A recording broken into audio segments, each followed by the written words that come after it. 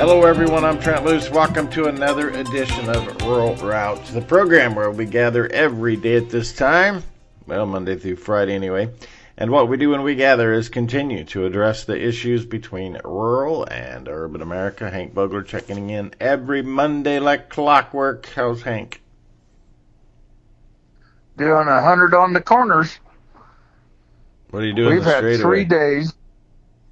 It's faster.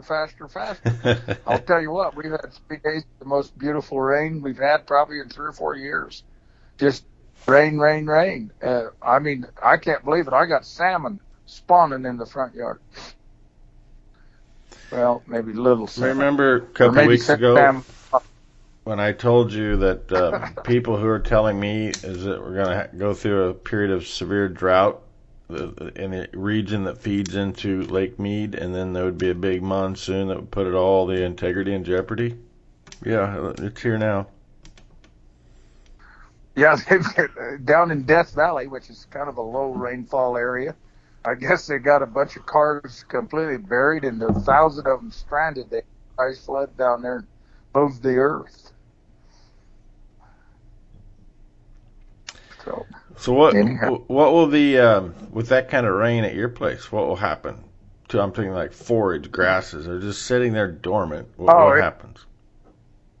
Well, the ones that survived and didn't die will start to perk up. The brush will brighten up. The leaves will start to pop out again.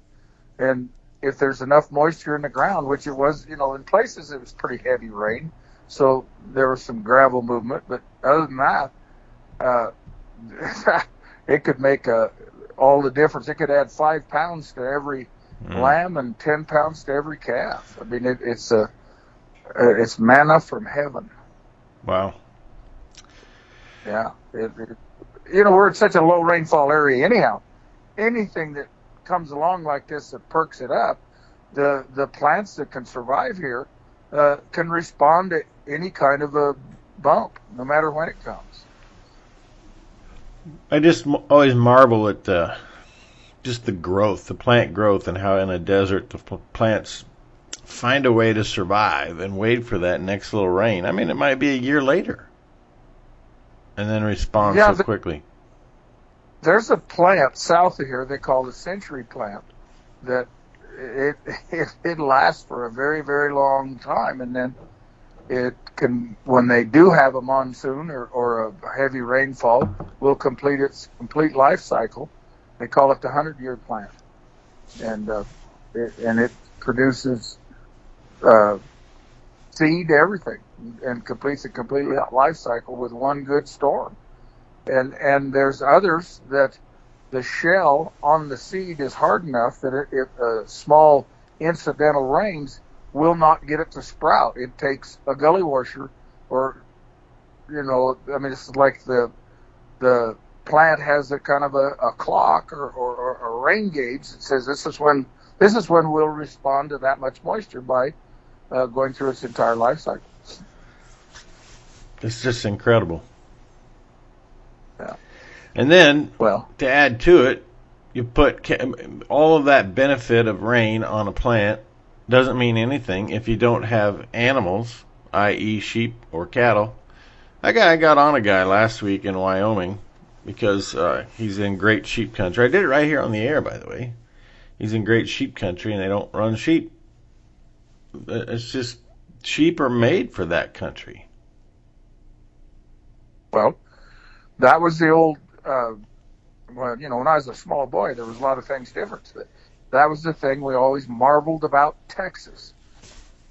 You put your sheep in first, then you brought your cows in, and then you brought your goats in, and it controls your mesquite. I mean, it's like there was a reawakening day before yesterday about how the mesquite's taken over parts of Texas and drying up aquifers and all of these things. That was around when I was a kid that they talked about triple grazing to control weeds and mesquite and different things in Texas, which we marveled that we were barely squeezing by with running a few cows. So, my first trip to Texas, I remember driving to Throckmorton, Texas, and all the mesquite trees, and I was like, oh my goodness, why don't they cut these trees. Well, I mean, now it's such an undertaking that there's no way you could pull it off. But there'll be a correction come. Oh boy, I cut 800 acres of trees in a place called Sampson Creek, and water sprung out of the ground everywhere. I mean, it was just amazing. So, if Southern Nevada Water Authority wants to come up here to mitigate the damage that they'll cause by tapping into the aquifers, they've got to remove some timber. Not all of it. Open up the canopy so the water can get in the aquifer. Same thing they've got in Diamond Valley over at Eureka, Nevada. Enough farmers went in there under desert land entries in the 60s and put in circles for alfalfa. It was 150 feet to water. Now they tell me it's over 500 feet. But look around. All the mountains are now covered with pinyon and juniper because we didn't think to manage them. They were all cut in the 1880s for charcoal and mine timbers. It was 80 miles from Eureka, Nevada to a tree, for goodness sakes. Now those mountains are just black with trees, and those acres after acres after acres are drying up the aquifers. Plus, the state engineer or whatever didn't stop the progress and kept issuing permits to drill more wells. So let's go back to this a minute before we get out of this segment. You often tell us, 1934, before Taylor Grazing Act, there's 70 million sheep in the United States. Today, we don't think we can count 5 million. What is the real reason for the crash of the infrastructure of the ownership of sheep? Is it the demand for lamb? Is it the lack of willingness for ranchers to work with sheep? What's the real core of that issue? I would say all of the above. Lamb used to be the poor man's meat, and beef became king. And of course, the Great Depression. I have an acquaintance, an old-time acquaintance, that's how they got started. They were working for Swift and Company, and Swift and Company had loaned a lot of money to these sheep guys, and they sold their sheep at market to get enough money to pay off Swift and Company and the banks, and then they collected the rest of the sheep. Some of those guys only owed 10 cents on the dollar. My grandfather actually got money back when they foreclosed on him. They didn't foreclose on the guys that were completely broke. So they consolidated the sheep, and then things changed. The drought, that was a terrible thing in the 30s. All of these things, the culmination. Then the war came along, and there was pretty good times, but you couldn't get anybody to help you because everybody was involved in the war industries or in the war itself. And then women took those jobs, and then they needed wash and wear. At that time, the way wool was handled was not very well. And nobody sold the good young ewes. They sheared the price of wool was high enough. They sheared the buck lambs or the wether lambs, and they put old dyers in the market, and people didn't want to consume it. I mean, they did just everything just almost to crush it.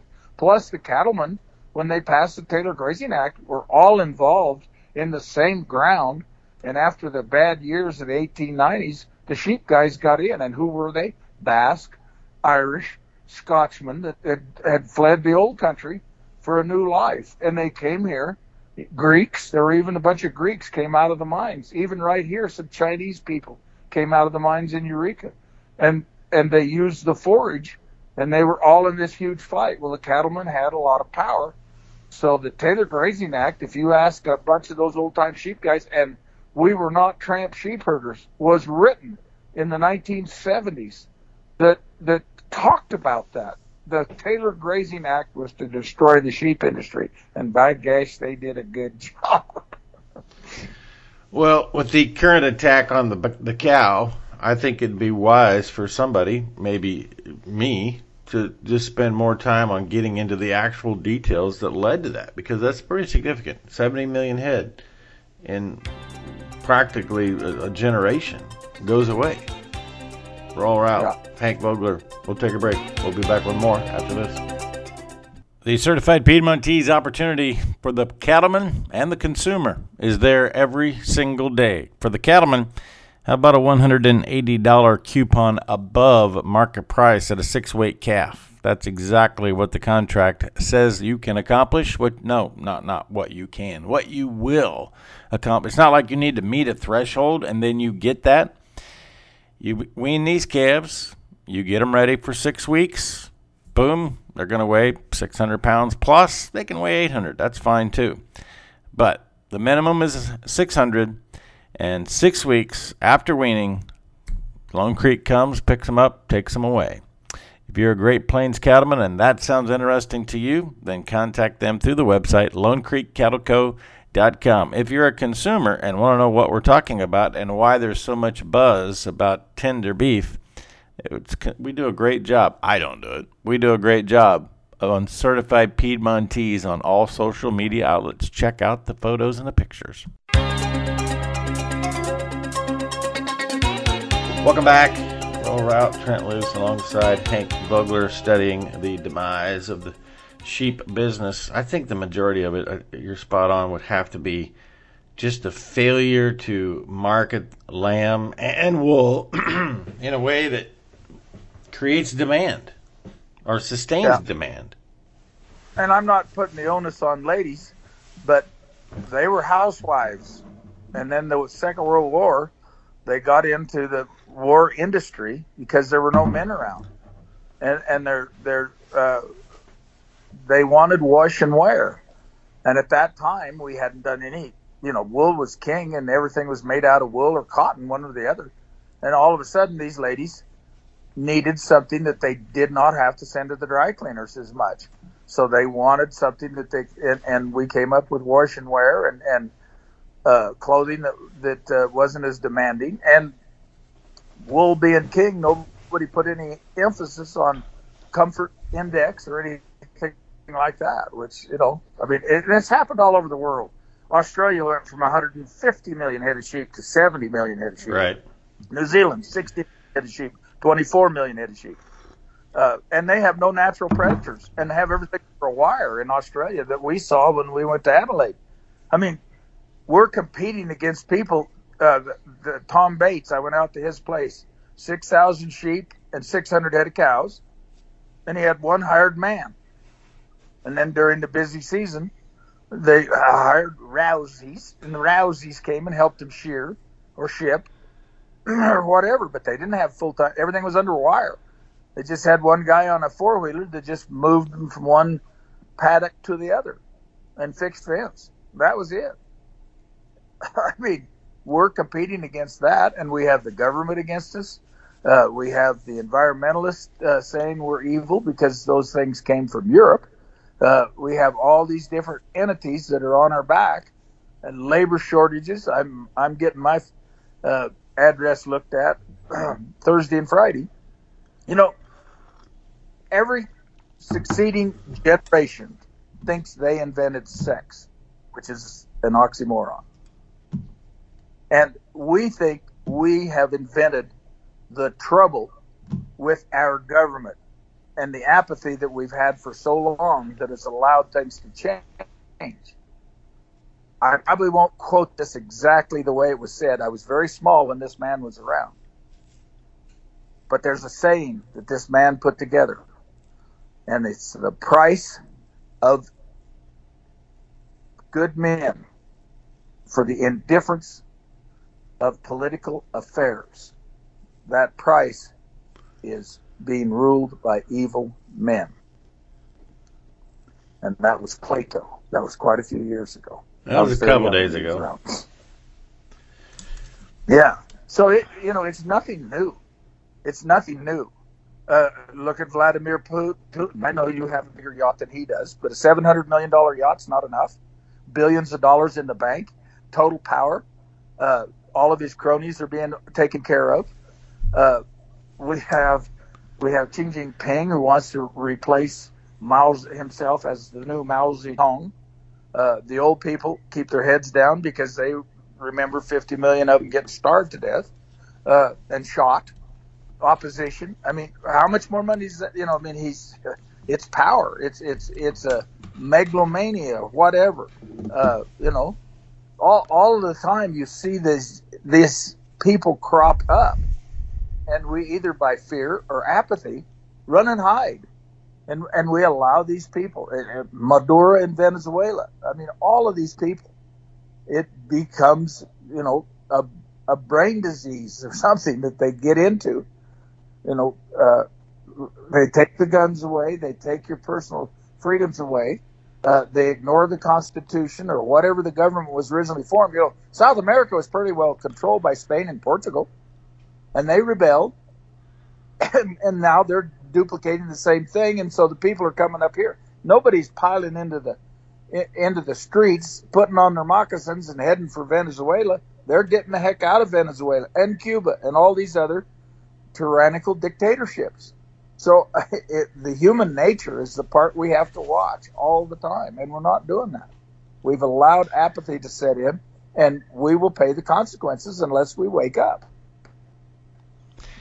So I think it does require an in-depth look at, and this is going to play really well because this is going to be about as uncouth as anything you can do in today's world. How the world has changed since the women went to the workforce. Well, it has.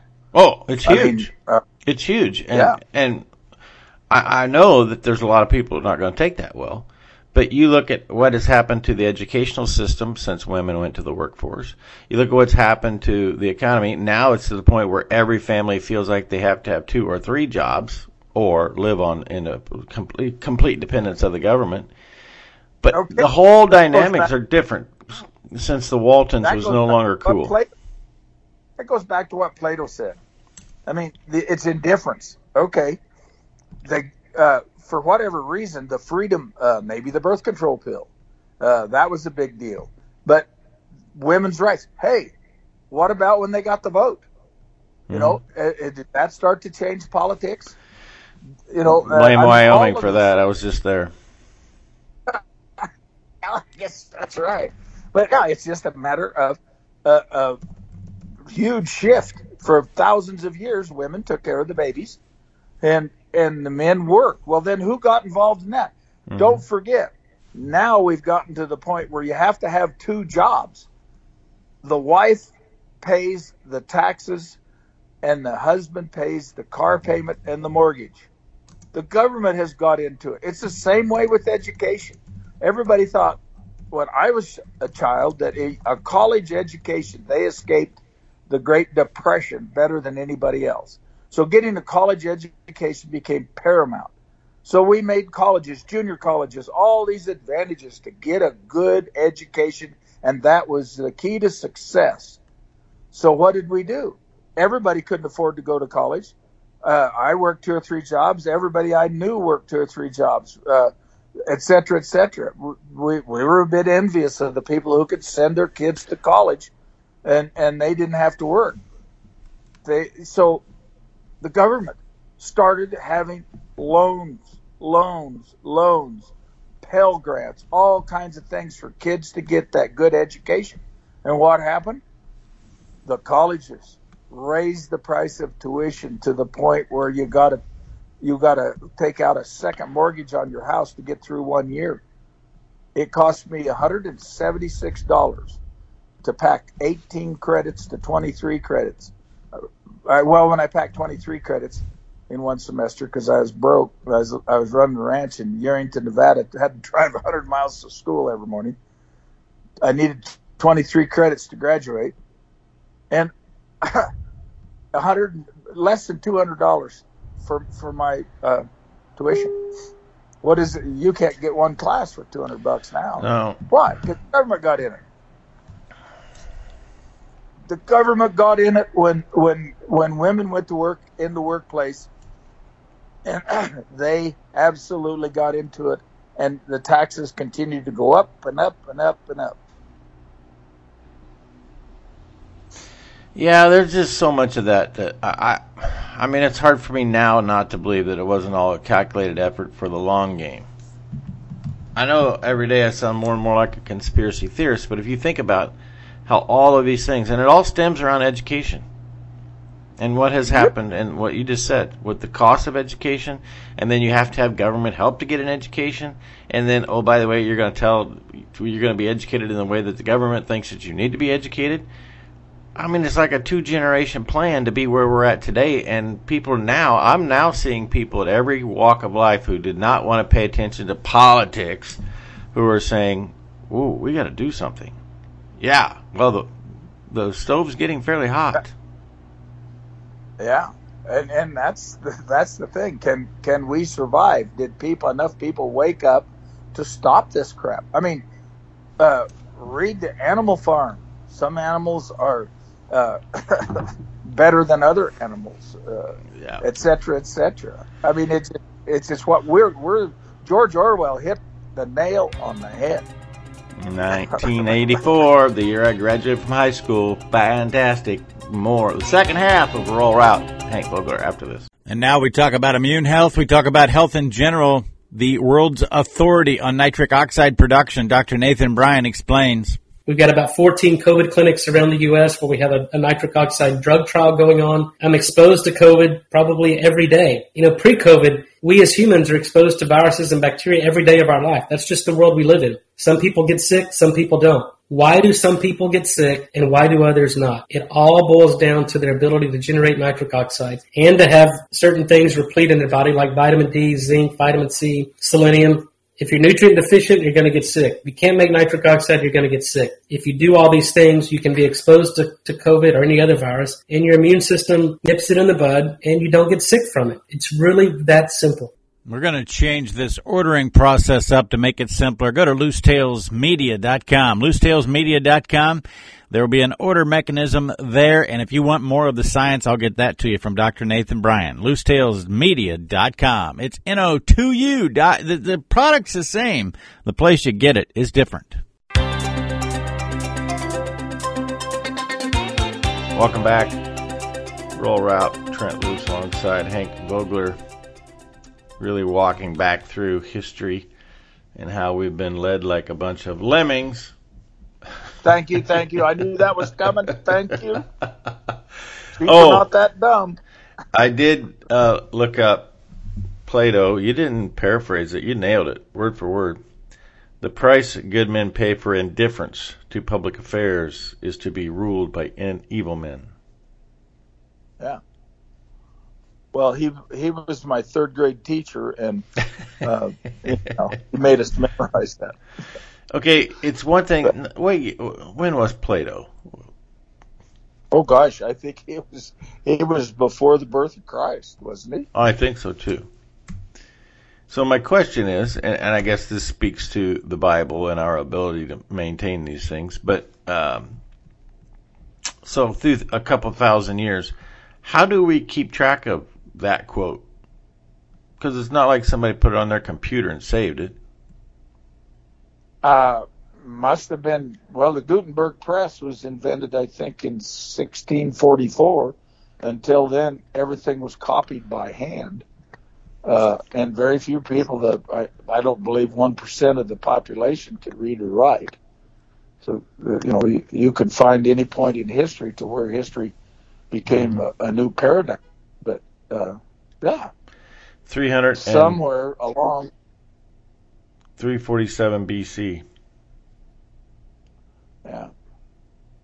Well, that was a long time ago. No wonder I got gray hair. Okay, but to my point, this quote from 347 BC could have been written in 2022. I mean, what do we think we're doing if we think we're going to change something? Well, I think that's what happens. The culmination of oppression, whatever you want to call it, builds up to a point.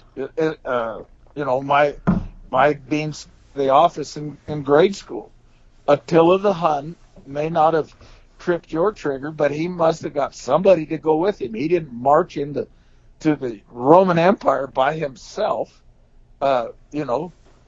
Chiang Kai-shek went to Taiwan. I don't think China ever had control in modern history, of Taiwan. I mean, why did they build the Great Wall of China 3,000 years ago or whenever that was? That was to keep out barbarians. I mean, that's in the mitochondria of the human species. It's been going on for a long time. And then something lasts a couple of hundred years, and then it changes. And sometimes the change is to be ruled by tyranny. So far, I don't think there's anything other than the American experience that changed it from oligarchs and kingdoms and very exclusive people running the show to the common, ordinary people running the show. That is why all over the world, the stopping America is paramount, because it lets the great unwashed, the peasants, have the upper hand. And boy, there is a lot of people in the world that think they're a little better than you and me and should be in charge because, after all, did I ever tell you how important I am? I mean, that's the first part, you know. Let me pause here and remind you I'm important. Yes, yeah. Don't you forget it. I mean, look at our history. There used to be a saying, it's not worth a continental. That was because after the Revolution, the money printed by the United States wasn't worth the paper it was written on. Then we got into the War of 1812. England tried to take back over Britannia, these upstarts, these colonists. Then we got to the Civil War, where we fought over states' rights, and yes, that was part of the problem with that is slavery. There's no question about it, but it was basically states' rights versus a strong central government. And that argument went on. The country was once again broke, but everybody just dropped everything and moved somewhere. And the carpetbaggers came in and took over areas. That was just natural as natural. Then in the 1890s, we got in trouble. 1907, I understand that was the worst stock market crash ever. And the very wealthy people, the Carnegies, the Morgans, the Roosevelts, loaned the federal government into staying into business. They were broke. Then Herbert Hoover come along in the late 1920s. We had a crash. We had the Roaring 20s. We had the expansion of industrial complex. And people thought there'd never be another dark day. And it crashed. Well, then a gentleman by the name of Franklin Delano Bolshevik Roosevelt came along. And what did he do? Was that his birth mother that gave him that Bolshevik title in there, or was that later added on? My granddad did that to him. But he comes along. He does the three things that the economist says you're not supposed to do when the stock market goes down and times are tough. They raised taxes, they raised the interest rates, and they restricted trade. Well, gee whiz, we're in a recession, whether you want to label that or not. How long it'll last is dependent on a government of how silly they get. They want to spend another $480 billion, which will cause more inflation, so the interest rates will go up. They're going to hire 87,000 more people to come and shake you down and go through your underwear drawer looking for the pennies that you've been throwing in that gallon jug for the last 25 years to get that away from you. And restricting trade is happening in a kind of a different sort of way. We're going green, and so we're not going to raise as much food. I mean, everything points to we're on the verge of a disaster. And I know that everybody that ever talks about anything, we're on the verge of a disaster. This one is I'm the canary in the coal mine. The government out here is trying to destroy all private enterprise. It's just absolutely, and they're doing it by just sitting on their heels, sitting in their offices, staring out the window rather than doing anything, whether it's destroying the range, letting the wild horses so they don't have any problems there with the wild horse advocates, or letting the NEPA process destroy every project to extract minerals or build a road or do anything. All these things are done to grind everything to a halt but keep them in power. That's what's going on. So I figured out one other thing this week, and it's tied into everything you just described. My trip to Wyoming was extremely insightful because Wyoming is about 50%, I think it's 48% federally owned and 52% privately owned. But in the month of May, and I think you and I might have briefly talked about this, the month of May this year, there was a 35,000-acre ranch just outside of Casper that sold to the Bureau of Land Management. And they paid 1.7 times market value for this ranch.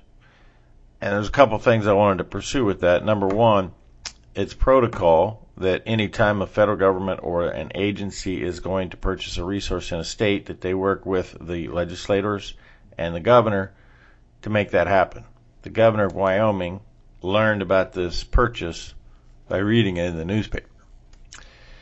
Secondly, people ask me all the time about Bill Gates buying land. I finally figured out, Hank, what they're really up to with BLM paying about. Bill Gates bought the Campbell Farms in North Dakota and paid $13.5 million for something that obviously wasn't worth that. They are artificially creating a land value that puts you and me out of the market to buy it. Only the elite, including the federal government, can afford to buy the land, and so that's how they create peasants, is by making land so valuable that only 1% can afford it. I see it playing out.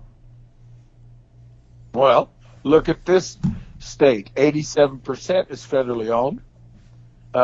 When they became a state, battle-born in the Civil War, they didn't think that the state land would produce enough revenue to pay for administering it, so they didn't even take their state lands. And Lincoln was in a hurry to get statehood because the southern half of Nevada would have been below the Mason-Dixon line, and there was not 100% sentiment. There weren't even enough people to actually make it a state. Well, this county is 97% federally owned, and now the largest landowner in this county and in Lincoln County is Southern Nevada Water Authority, which provides water to the 200,000 swimming pools in Las Vegas. At a bare minimum, they will pay you to take your grass out in Las Vegas and have plants that are of a desert variety. They'll take your lawn out. Well, when are they going to put covers on their pools? My wife's next door neighbor has a swimming pool. I asked her if she ever heard anybody using that swimming pool. Once. Okay. But it's full of water all the time. Oh, yeah. So do you think the evaporation rate's pretty high? Yeah. So what do we do? And they paid intergenerational wealth for those ranches. We have 1 minute, and I'm going to go to a break. But we have to be the solution provider, Hank. In the last segment, we have to talk about what do we do about that. We can identify these problems. What do we do? We have to get the word out. You've got to, somebody that says, well, this is not our problem. Well, yes, it is. We're the canary in the coal mine out here in these federal land states. And it was not supposed to happen. And then when it affects the Red River between Texas and Oklahoma, those people wake up. Or if it's that lesser prairie chicken, I want the greater prairie chicken. I'm having trouble with the lesser. I want a big mother bear. I'm big as a turkey. I want a big one. But anyhow, that lesser chicken, got into Kansas. I mean, this is all part of the process. Yeah. But now the monarch butterfly is listed as an endangered species. How's that going to work for you? We're back with the last segment of Rural Route after this. Well, this weekend I made my way to Springfield, Missouri, the home of Bass Pro Shop, actually. It was the conference center that's tied with there for St. Puppy's Day. It'll be Trent on the Loose with Chris Fleming tomorrow on Tuesday.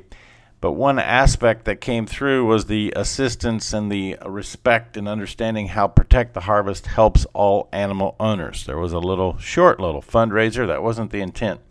But it just came together kind of at the last minute. generated about $3,000 for Protect the Harvest. Every little bit helps.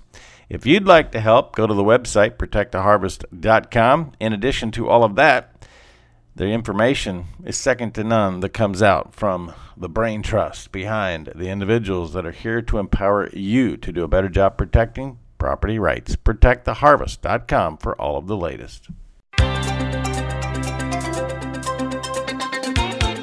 Welcome back. Roll Route, Trent Loos alongside Hank Vogler, checking in from North Spring Valley, Nevada. That'd be White Pine County, Nevada. And, exposure, sunlight, that's the real answer.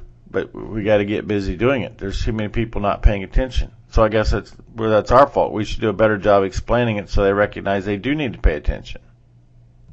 Unfortunately, in my lifetime, it takes a crisis situation. Where I used to live in Southeast Oregon, 30-some ranches had to get flooded out by the government on purpose to expand their influence over the wildlife.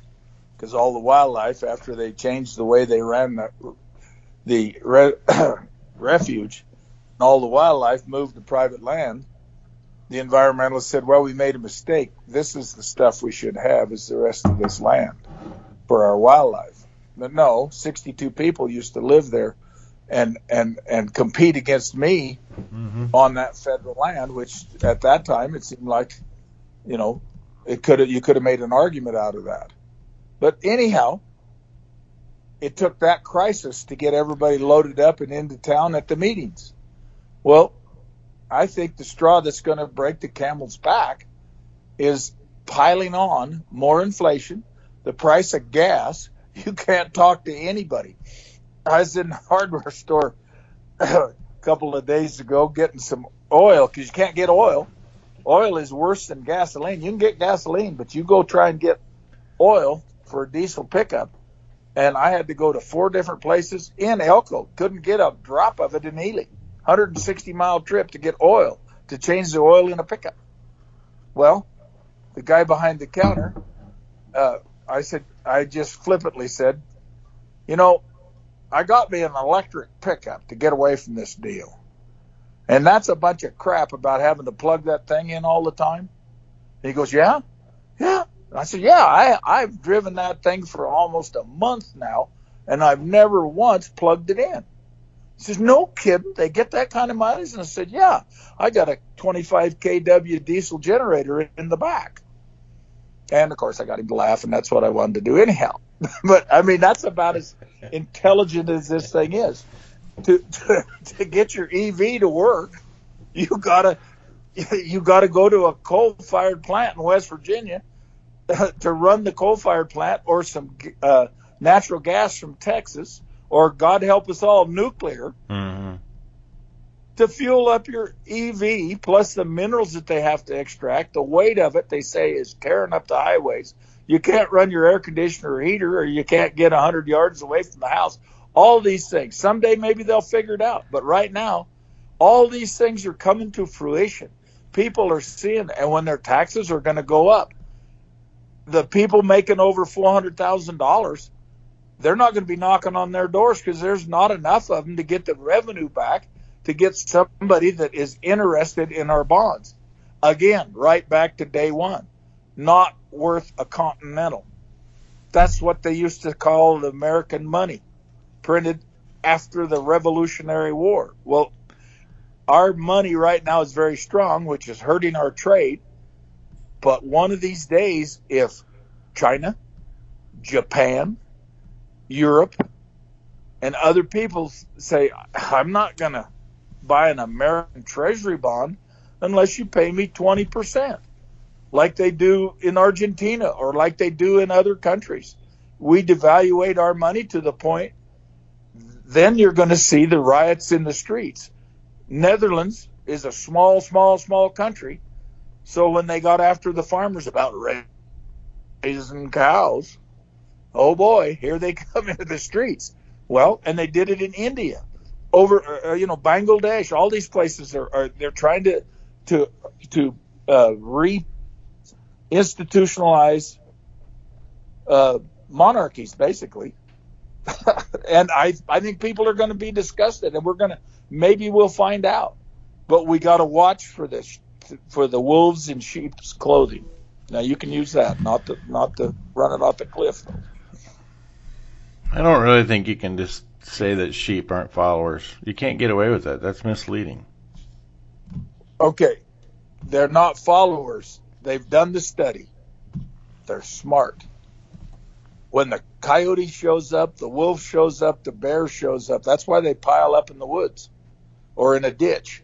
They all run together because the theory that they run together is not because they're in love with each other. It's just if you can run fast enough to get to the center of the flock, you're less likely to be killed by the predator, which is really a good example of feeding the alligator. Yeah, it is.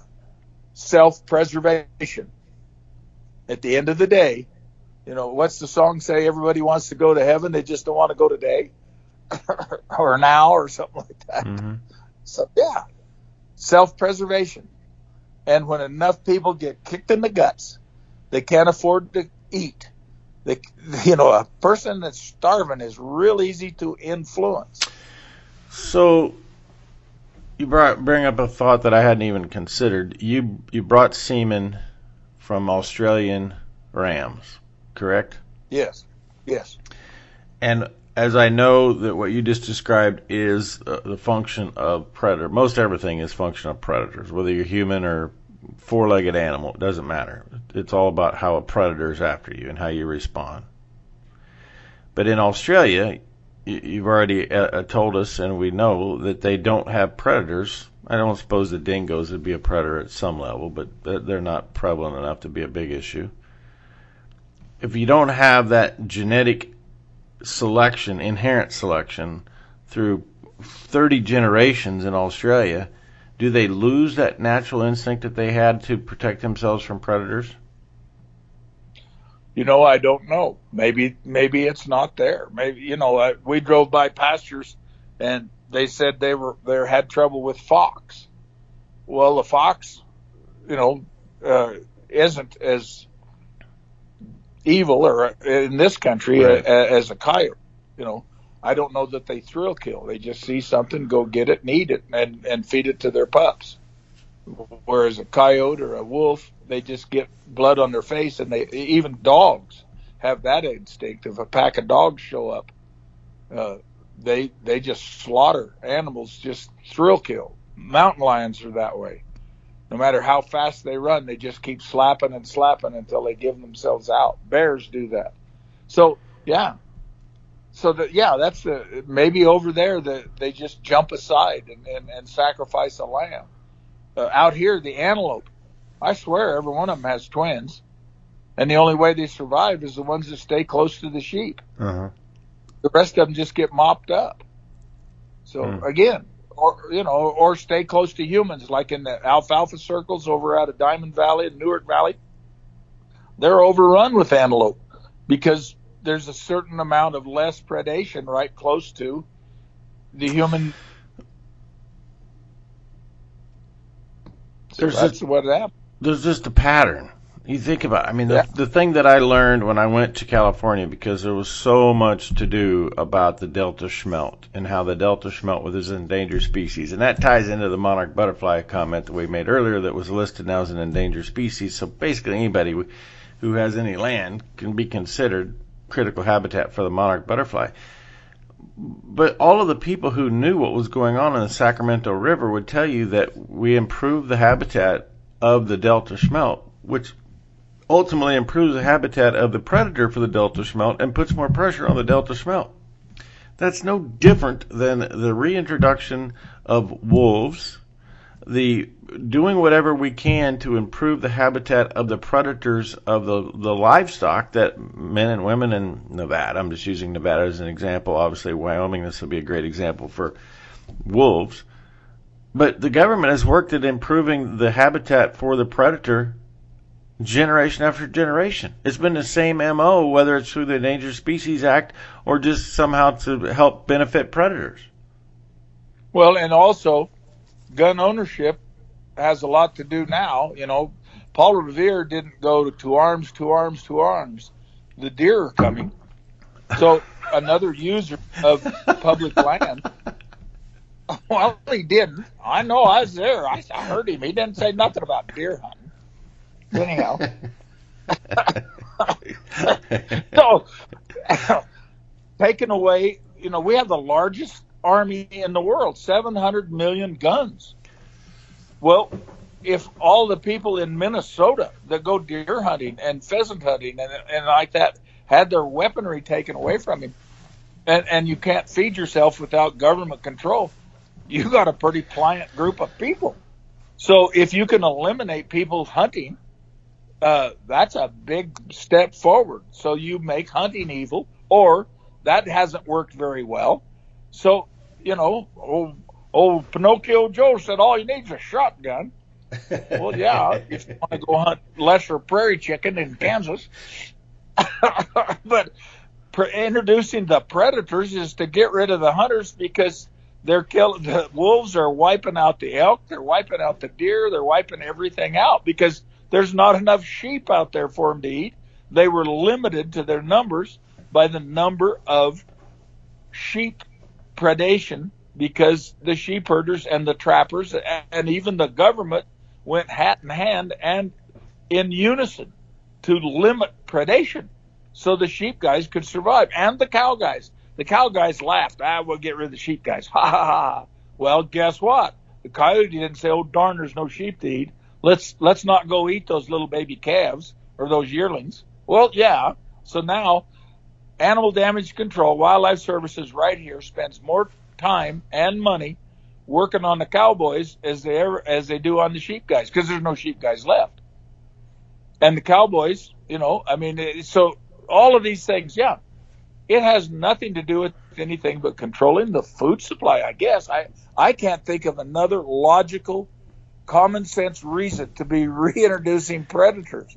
I mean, even when I was a kid, bull trout were considered a trash fish. Canada is full of bull trout, or Dolly Vardens, whatever you want to call it. Maybe not Dolly Vardens, but anyhow, they've got that fish up there. Well, they stopped all kinds of things in Oregon over the bull trout. Well, it was illegal to throw a bull trout back in the creek. And I remember catching one in the North Fork of the Malheur River, 2 or 3 of them. And the guy I was fishing with said, I throw them on the bank. They're not worth eating. Don't throw them back. It's against the law. So what about that Delta Schmelt? The Delta Schmuck is what I'm thinking about. That'll do it. We've successfully journeyed down the road connecting rural and urban America. For Hank Vogler, I'm Trent Luce. Remember, all roads do lead to a rural route.